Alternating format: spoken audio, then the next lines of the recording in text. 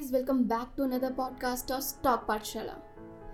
Interested in angel broking sub-broker plan but don't have sufficient information regarding their partnership models or plans? Today is your lucky day as we are going to share complete information on the angel broking sub-broker plan. So guys, let's get started.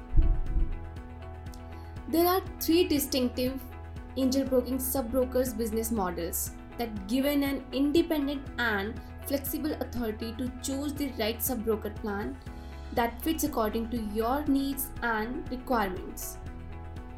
So that are angel broking authorized person, angel broking master franchisee, angel broking remiser. So we are going to discuss each one by one. So the first one is authorized person, or we can say AP, is one of the angel broking sub-broker plans that helps ordinary or new investors to buy or sell shares through their trading platforms.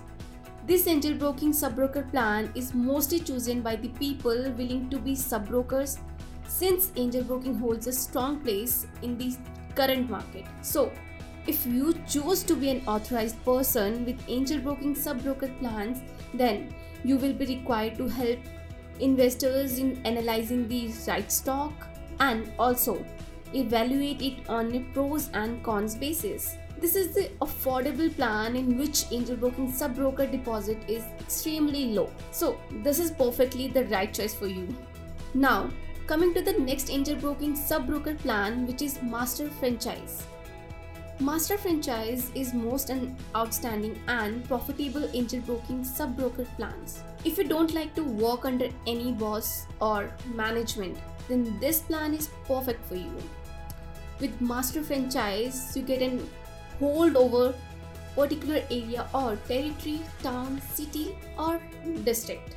However, this plan allows you to open a workspace and hire candidates, which clearly suggests that the security deposit and infrastructure cost will be relatively high in this category. Hence, if you have a strong hold or background over the finances and have a passion to be a successful entrepreneur, then this plan is advisable for you. So guys, let's see what the third angel broking sub-broker plan is.